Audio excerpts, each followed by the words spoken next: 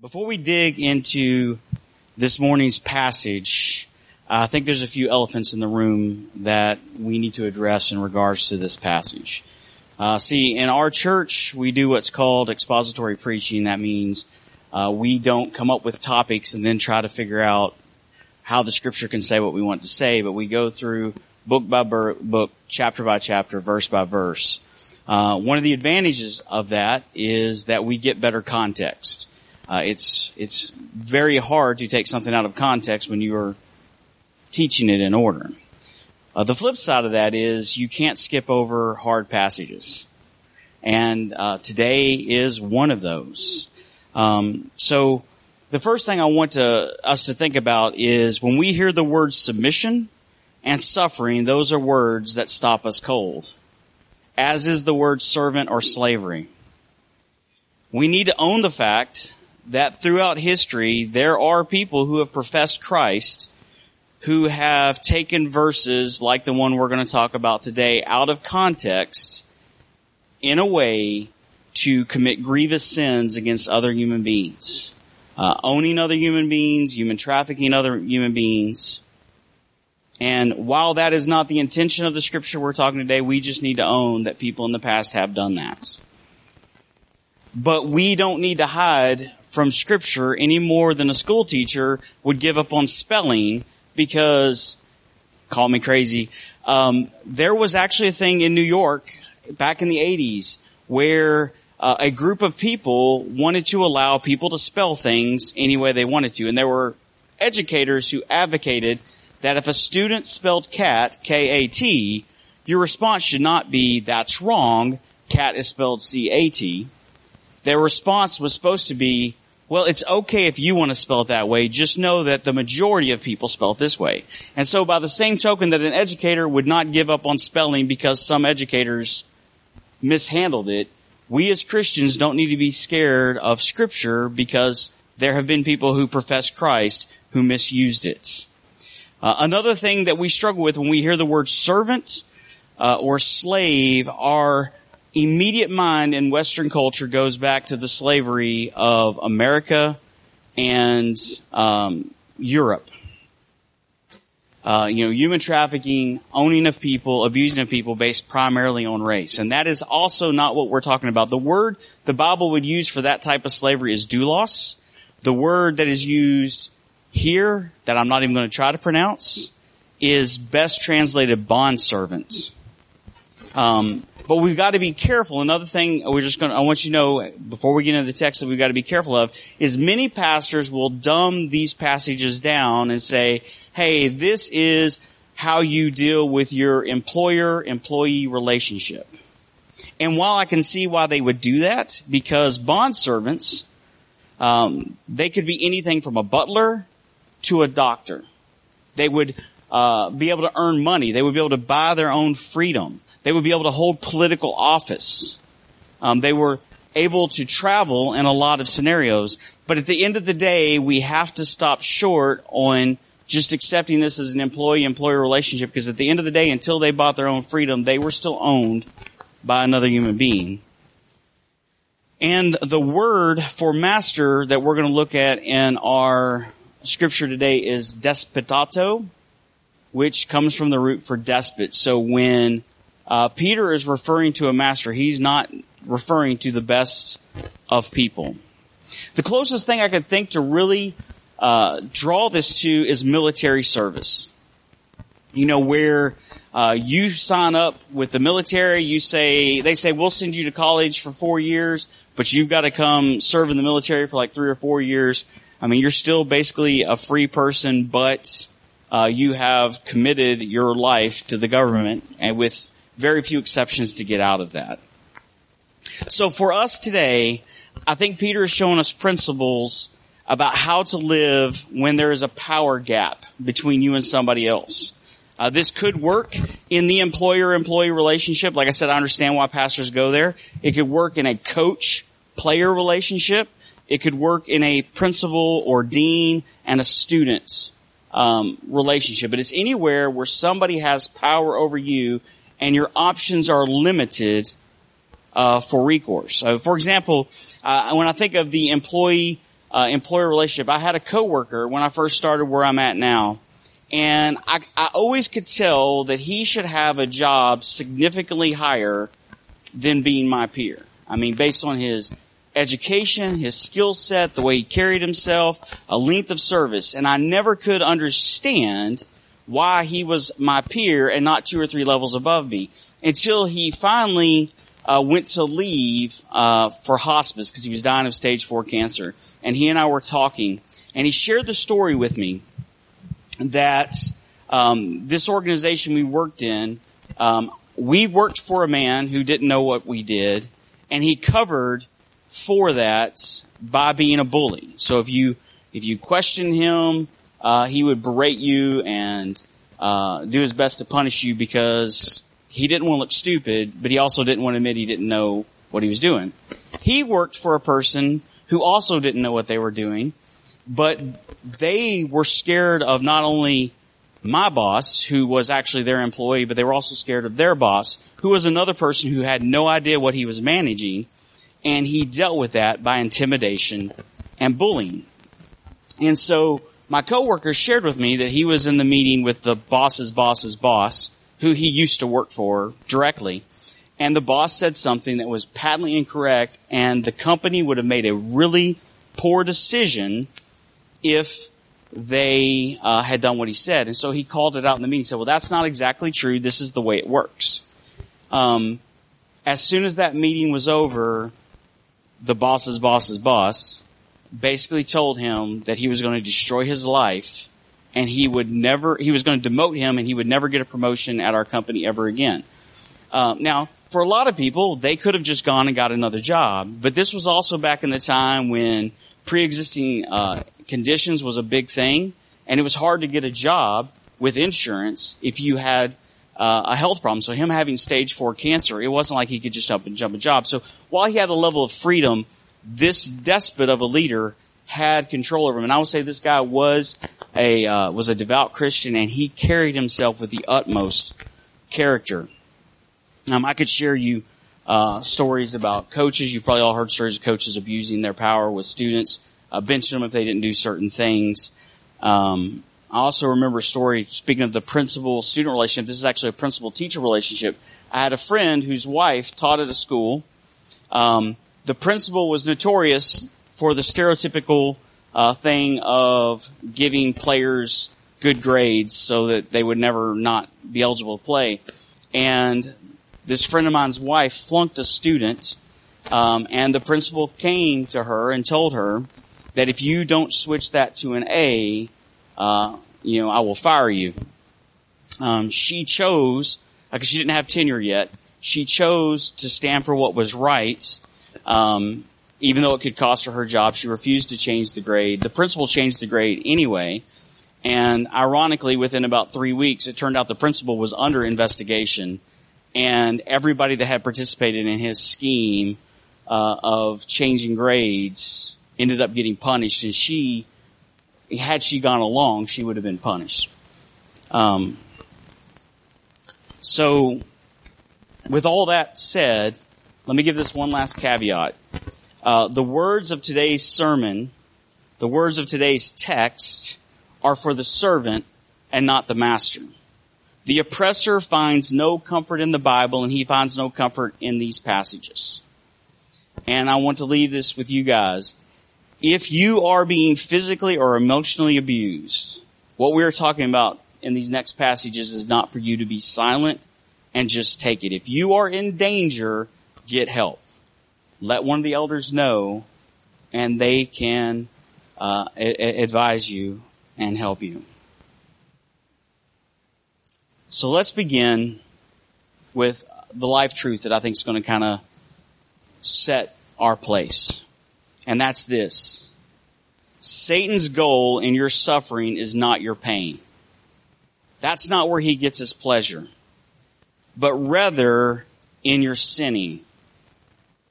Satan really could care less whether your suffering causes you pain. What he wants to see you do is turn against God, be angry with God, sin against God. We see this in Job chapter 1 and chapter 2. I've got the references in the handout. But in both scenarios, Satan comes to God to test Job, and his focus isn't Job's pain. It isn't, ooh, let me get joy from giving him boils. Let me give him joy from taking away his money. Let me get joy from taking away his family. What he wanted was for Job to curse God. He wanted Job to quit following God. He wanted Job to walk away from God. And even Job's wife finally got to the point where she's like, why don't you just curse God and die?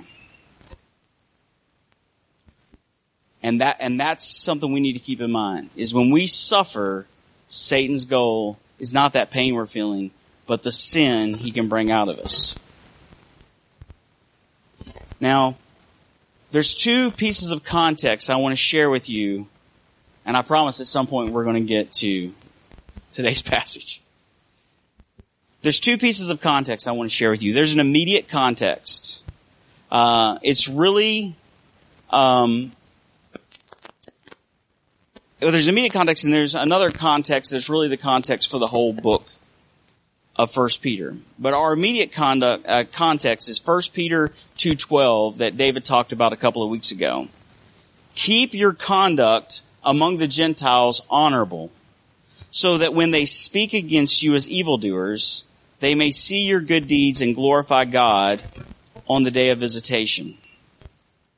You see, as Christians, we don't submit out of weakness like the world does. We don't submit out of weakness. We don't submit out of we're scared to lose our job, or we're scared to be punished, or we're scared to be ridiculed, or we're scared not to make the starting lineup. That's not why we submit. We don't submit because we are going to get benefits. Like, well, the more compliant I am, the better raises I'll get, or maybe the more opportunities I'll get. That is not why we submit. The reason we submit is out of a desire to glorify God. And that's the context of what David preached on last week about submission to the government. It's what David will talk about. It'll be the context for what David talks about next week when he preaches on submission in the family. And it's our context as we talk about submission to powerful authorities in our life, the masters in our life, is that we submit to glorify God. There's also this context that is the context, in my opinion, of all of 1 Peter, and it's this. 1 Peter 1:6-9. In this you rejoice, though for a little while, if necessary, you have been grieved by various trials, so that the tested genuineness of your faith, more precious than gold that perishes though it is tested by fire, may be found to result in praise and glory and honor at the revelation of Jesus Christ. Though you have not seen him, you love him. Though you do not now see him, you believe in him and rejoice with joy that is inexpressible and filled with glory, obtaining the outcome of your faith and the salvation of your souls. You see, we have another life truth. God's goal in so we said Satan's goal in your suffering was you sinning. God's goal in your suffering and my suffering is for us to become more like Christ. 1 Peter 4:12 tells us this, beloved, do not be surprised. How often are we surprised? At the fiery trial when it comes upon you to test you, as though something strange were happening to you. But rejoice insofar as you share Christ's suffering, that you may also rejoice and be glad when his glory is revealed. If you are insulted for the name of Christ, you are blessed, because the Spirit of glory and of God rests upon you. But let none of you suffer as a murderer or a thief or an evildoer or a meddler. Yet if anyone suffers as a Christian, let him not be ashamed, but let him glorify God in that name. Therefore, let those who suffer according to God's will entrust their souls to a faithful Creator while doing so. So with all this context, let's dive into today's passage. Servants, be subject to your masters with all respect, not only to the good and the gentle, but also to the unjust. For this is a gracious thing, when, mindful of God, one endures sorrow while suffering unjustly. For what credit is it if when you sin and are beaten for it, you endure? But when you do good and suffer for it, you endure. This is a gracious thing in the sight of God. For to this you have been called, because Christ also suffered for you, leaving an example, so that you might follow in his steps. He committed no sin, neither was deceit found in his mouth. When he was reviled, he did not revile in return. When he suffered, he did not threaten, but continued entrusting himself to him who judges justly. He himself bore our sins in his body on the tree, that we might die to sin and live righteousness. By his wounds you have been healed. For you were straying like sheep, but have now returned to the shepherd and overseers of your soul. Father God, we do not like to hear suffering. We do not like to hear submission. But Lord, may we humbly lay ourselves before your word today and hear what you have to say, Father God. Submit ourselves to your word and to your way. In Jesus' name, amen. As I was studying this passage, it seems like it broke down into two parts. What and how. And as a bonus, I have a story to share with you at the end of how God personally blessed me during my time of preparing for this message. So let's start with the what. Servants, be subject to your masters with all respect, not only to the good and gentle, but also to the unjust. For this is a gracious thing, when mindful of God, one endures sorrows while suffering unjustly. For what credit is it if when you sin and are beaten for it, you endure? But if when you do good and suffer for it, you endure, it is a gracious thing in the sight of God. So what's the what? In your suffering, remain steadfast. When we suffer, we need to remain steadfast. And what does that look like? I think we're given three principles here.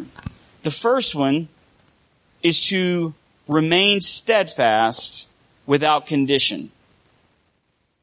Here we see that dreaded English scenario of the not only, but also. Servants, be subject to your masters with all respect, not only to the good ones, but also to the unjust. See, it's easy to be kind to our masters when they're good to us.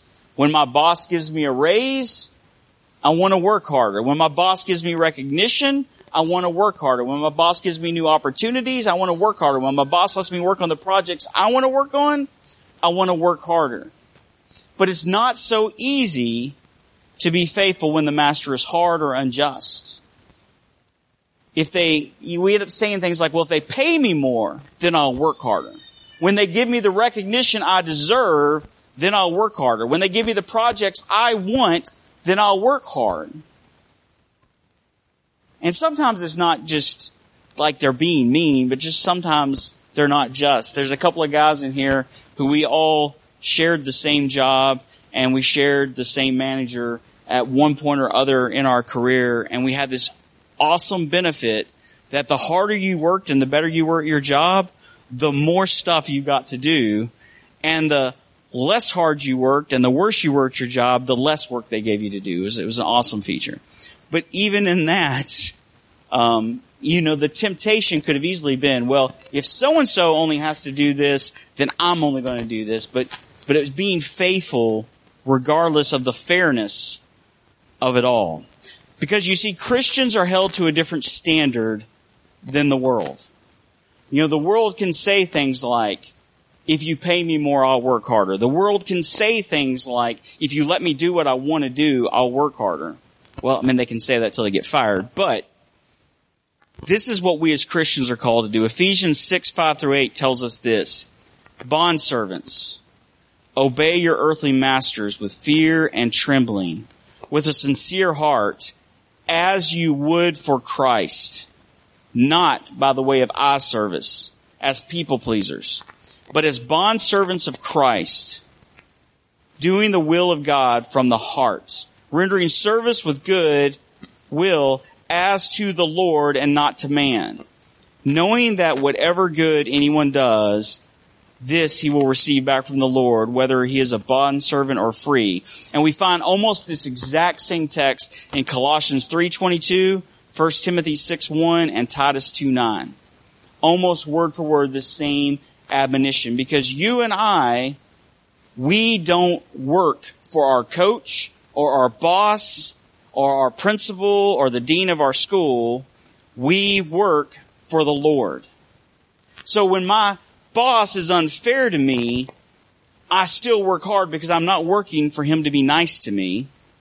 I'm working for the Lord. We see this with Daniel and Nebuchadnezzar. I mean, you see throughout the book of Daniel, Daniel was taken at the age of 15 into captivity. They tried to convert him to be a Chaldean, and they taught him all the ways of the Chaldean. They tried to socially engineer him. They tried to change the way he thinks and the way he worshiped. They changed his name. And he stayed faithful to the Lord. But through that whole entire time of captivity, when Nebuchadnezzar was good to him and when Nebuchadnezzar was cruel to him, he did a good job. He did right by the king because he was doing right by the Lord. He wasn't serving Nebuchadnezzar. He was serving God, and Nebuchadnezzar got blessed because Daniel was being faithful to God. We see the one time Daniel pushed back was when Nebuchadnezzar told him to break the ceremonial laws that God had given. And he still, with respect, went to the leaders and said, hey, we don't do this. Can we do this and prove to you that God will be faithful? And even to the point when Nebuchadnezzar came to Daniel with a dream that ultimately meant God was going to punish Nebuchadnezzar and give him the mind of an animal, Daniel's response was not like, yes, finally he got it.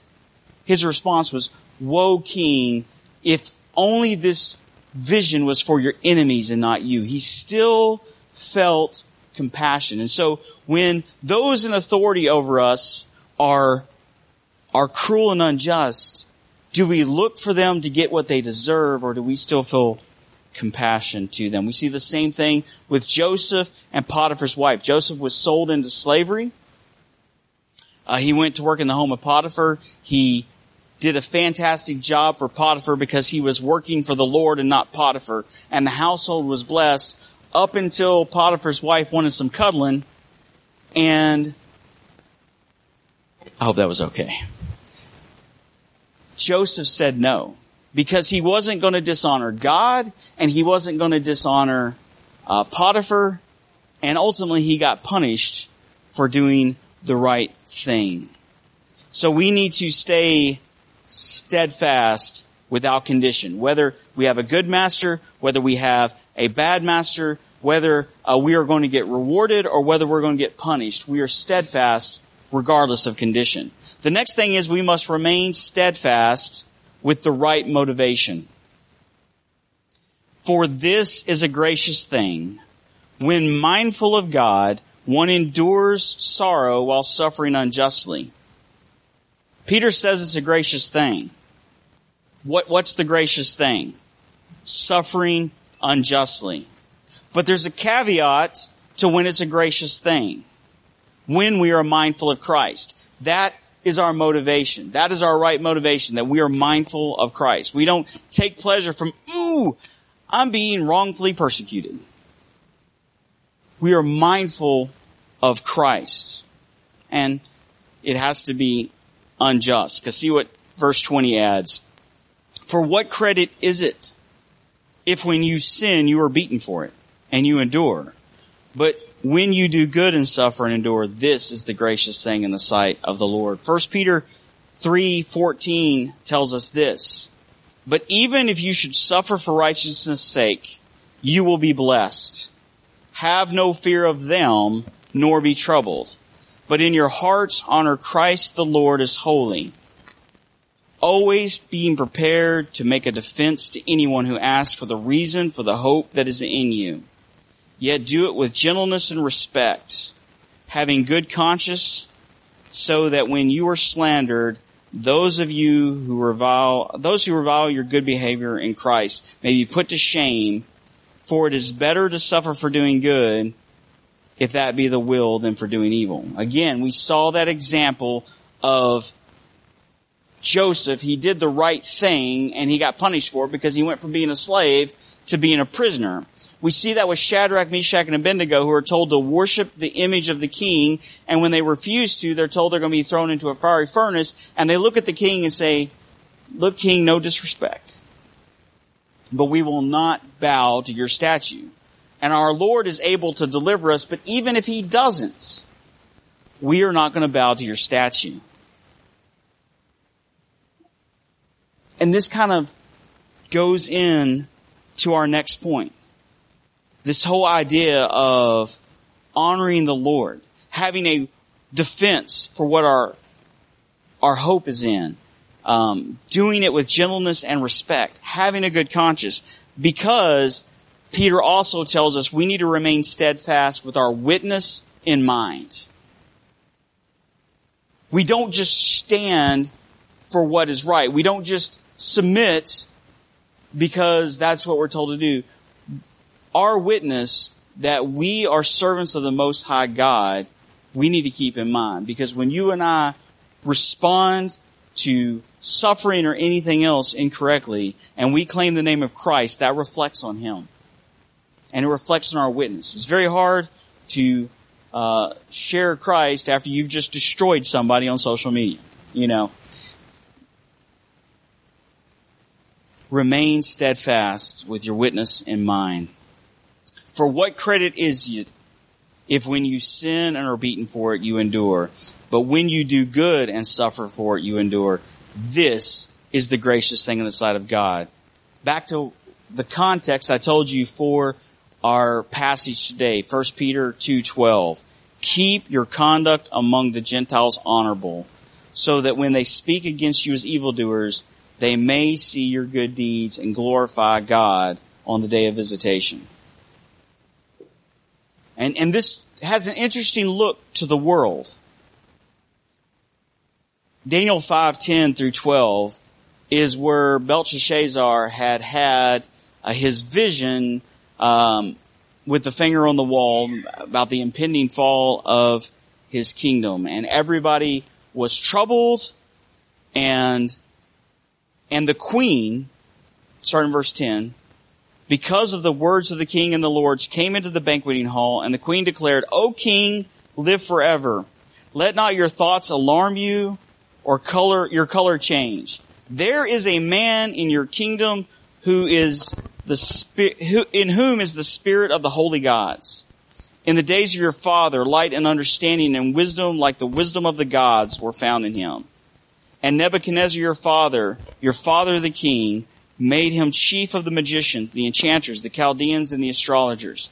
Because an excellent spirit, knowledge and understanding to interpret dreams, explain riddles, and solve problems were found in this Daniel, whom the king had named Belteshazzar. Now let Daniel be called, and he will show you the interpretation." Then Daniel was brought before the king, and the king answered and said to Daniel, "You are that Daniel, the one of the exiles of Judah, whom the king my father brought from Judah. I have heard of you that the spirit of the gods is in you, and that light and understanding and excellent wisdom are found in you." You see, when we are living for God, when we're doing things God's way, when we are not letting our flesh control what we do, when we respond to adversity and suffering and submission the way God wants us to, people notice that. They might not know how to articulate it. And in the world of the Chaldeans, all they could think to say is, the spirit of the gods must be upon you. You have a spirit about you. It may just be, hey, there's just something about you. I notice when the boss goes off and, it doesn't get you down. You still work hard. You still work with the right attitude. You still work with the Spirit. I don't hear you talking bad about the boss. I don't hear you talking behind the coach's back. I don't hear you trying to figure out how we can undermine the principal. There's just something about you. And when we have our witness in mind, there's going to be something about us that glorifies God and that draws people to the gospel. So how do we remain steadfast? We said what? Remain steadfast. And I said there's a how. How do we remain steadfast? How do we remain steadfast without condition? How do we remain steadfast with the right motivation or the right attitude? How do we remain steadfast with our witness in mind? We do it by following Christ's example. Let's look at the rest of our passage for today. For to this you have been called, because Christ also suffered for you, leaving you an example, so that you might follow in his steps. He committed no sin, neither was deceit found in his mouth. He was reviled, and yet he did not revile in return. When he suffered, he did not threaten, but continued entrusting himself to him who judges justly. He himself bore our sins in his body on the tree, that we might die to sin and live for righteousness. By his wounds you have been healed. For you were straying like sheep, but have now returned to the shepherd and overseer of your soul. We have been called to follow Christ's example. To this we have been called. Ephesians 5:1-2 tells us, therefore be imitators of God as beloved children. Walk in love as Christ loved us and gave himself for us, a fragrant offering and sacrifice to God. And when we're to be imitators of God, when we're to follow his example, this isn't creative time. This isn't, okay, I'm going to do my abstract drawing of Christ. I don't get to go, I want Santa Claus Jesus. I don't want my buddy Jesus. I don't want, Jesus who says, hey, it's all their fault. Okay, I do, but I don't need that. We need to follow Jesus as Jesus. Y'all may remember this, those of you who are my age or older. When you used to go to stores and you would have to sign things, like maybe you were putting something on layaway or something, they used to have this magic blue paper that would lay between pieces of paper and you would sign it. And then an exact copy of your signature would be on a piece for them, and then they would give you a piece. I think it called it carbon paper. I don't remember. But that's what I'm talking about. Or like when you're like me and you wanted to learn to draw, but you weren't really good at it, and you had all these friends who were like really good at drawing, and so you would get tracing paper, and then you would trace the exact thing, go, oh, look what I draw, and then all your friends would be like, is that tracing paper? Or the whole point of a Xerox machine. And let me go ahead and clarify for those who don't know a Xerox machine, that is a copier. I made the mistake of going into the library and I needed an exact copy of something. I looked at the college-age student who was working at the library. I said, can you Xerox something for me? She gave me a blank stare and said, maybe, what's a Xerox? And I just went home and cried a little bit. But that's what I'm talking about. We're called to follow Christ's example. And what an example it was. First, he gives us an example of endurance. For to this you have been called, because Christ also suffered for you, leaving you an example so that you might follow in his steps. He committed no sin, neither was deceit found in his mouth. So what was this example of endurance? He endured false accusations. He endured insults. He endured abuse. And he endured the cross.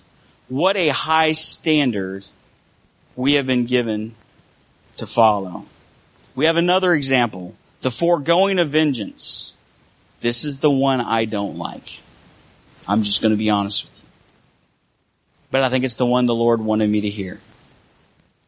When he was reviled, he did not revile in return. When he suffered, he did not threaten, but continued entrusting himself to the one who judges justly. Our flesh wants vengeance. We enjoy when someone drops a witty saying or phenomenal comeback. I mean, one of the biggest trends on social media is, and like YouTube and Facebook and all that, is these videos. It's like Watch person I agree with destroy, humiliate, school person I disagree with on topic I'm passionate about. Like, we take too much enjoyment in stuff like that as a society. We take pleasure in seeing the wicked exposed and punished, especially when it's not us being exposed or punished, and super especially when it's those who wronged us that are being exposed and punished. As I prepared for this, I found myself made aware of a deep desire of vengeance that I thought I had dealt with in my heart. And I thought I had chosen to forego my right to vengeance, and just kind of realized that was something I still needed to work on. And listen to 1 Peter 3:9. Do not repay evil for evil or reviling for reviling, but to the contrary, bless, for this is what you are called to do, that you may obtain a blessing. Let us remember that Peter is the guy who went to Jesus and said, Jesus, if my brother wrongs me, how many times should I forgive him? 7 times? And he thought like, ooh, I nailed it. 7 times. I am a generously forgiving person. And Jesus responded, not 7 times, but 70 times 7 times. And let's just be clear, that doesn't mean you get to stop at 490.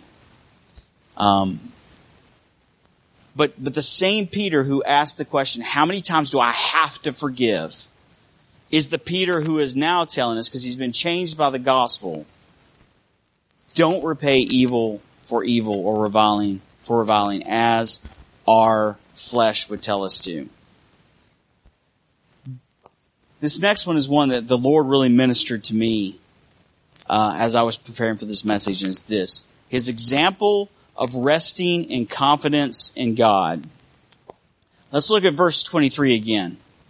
When he was reviled, he did not revile in return. When he suffered, he did not threaten, but continued entrusting himself to him who judges justly. Now look at that. It didn't say he entrusted himself.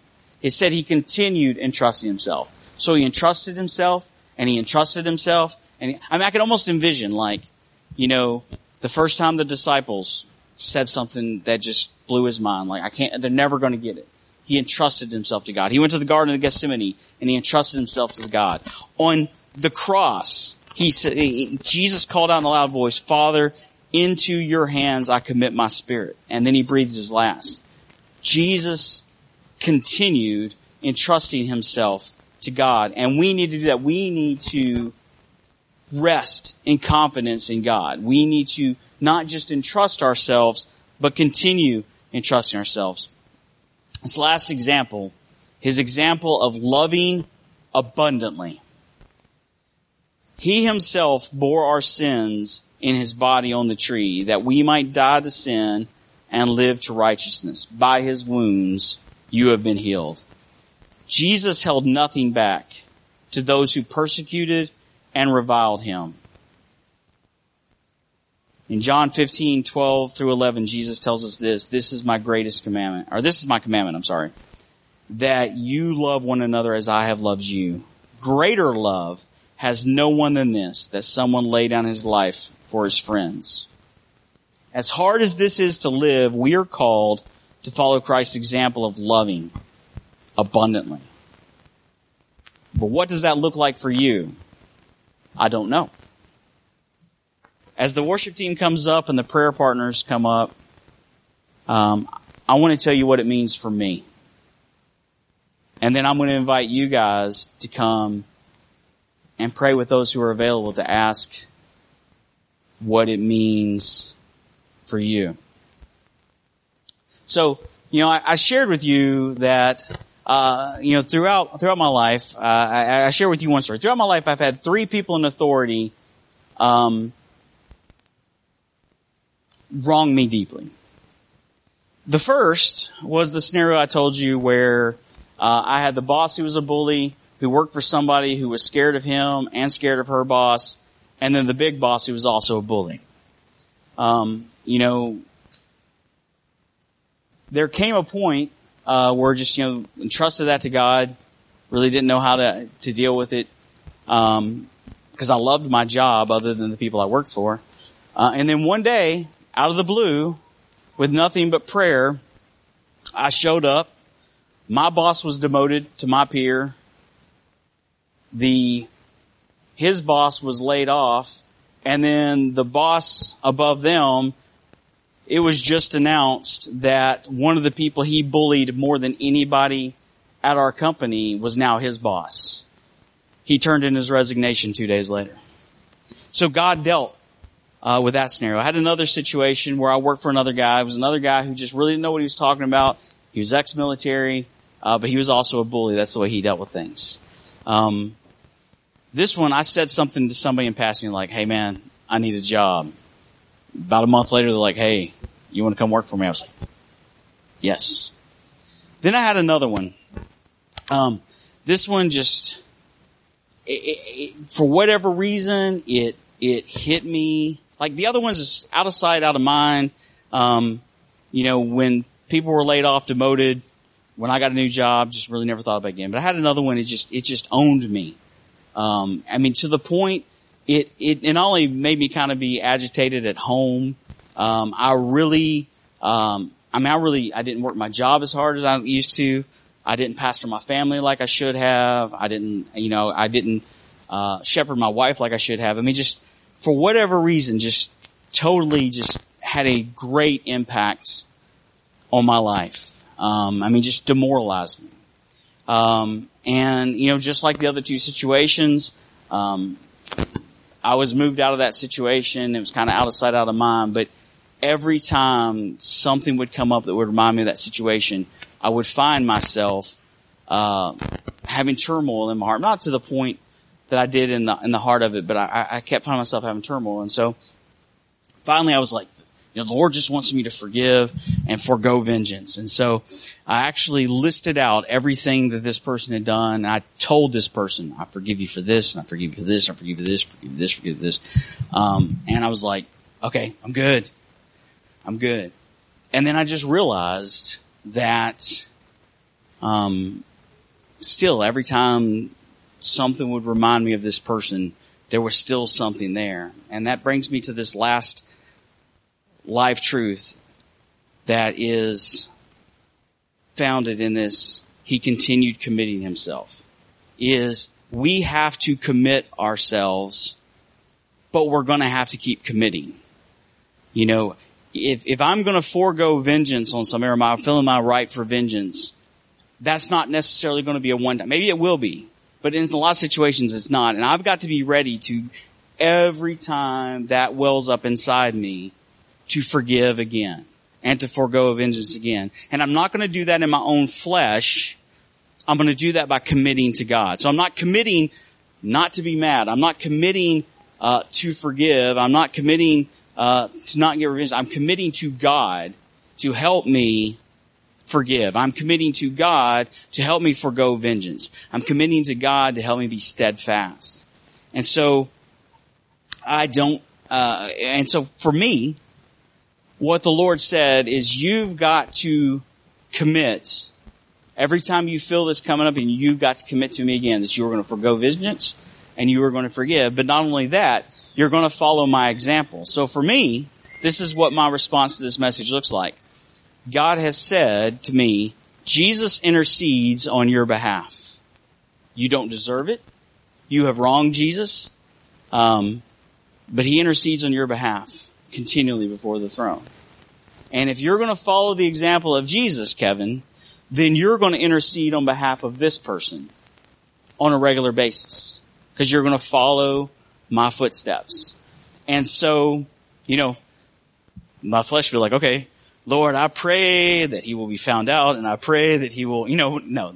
That's not what God's like. That's not what he's saying. He's saying, intercede on behalf. Like, pray that he's a good husband, and pray that he's a good father, and pray that he's a good friend, and pray that the work and the ministry at church and the work in the world and whatever he puts his hand to, that he will have my favor, and that he will be blessed, and that he will be drawn closer to me.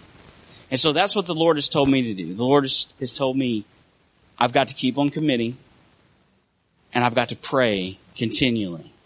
And I know there are people in this room who have been wronged by coworkers and pastors and business owners and coaches and you name the scenario. I know there are people who have been, and maybe you've dealt with that. Maybe you're a lot better than I am. But I want to encourage you, if you're struggling with that, if you haven't dealt with that, come and take an opportunity and pray and see what God has for you. Because like I said, I found what God has for me to do based on this word. And I just pray, as the band plays, that you guys, if there's something that you're struggling with, that you will come and these men and women will seek the Lord with you.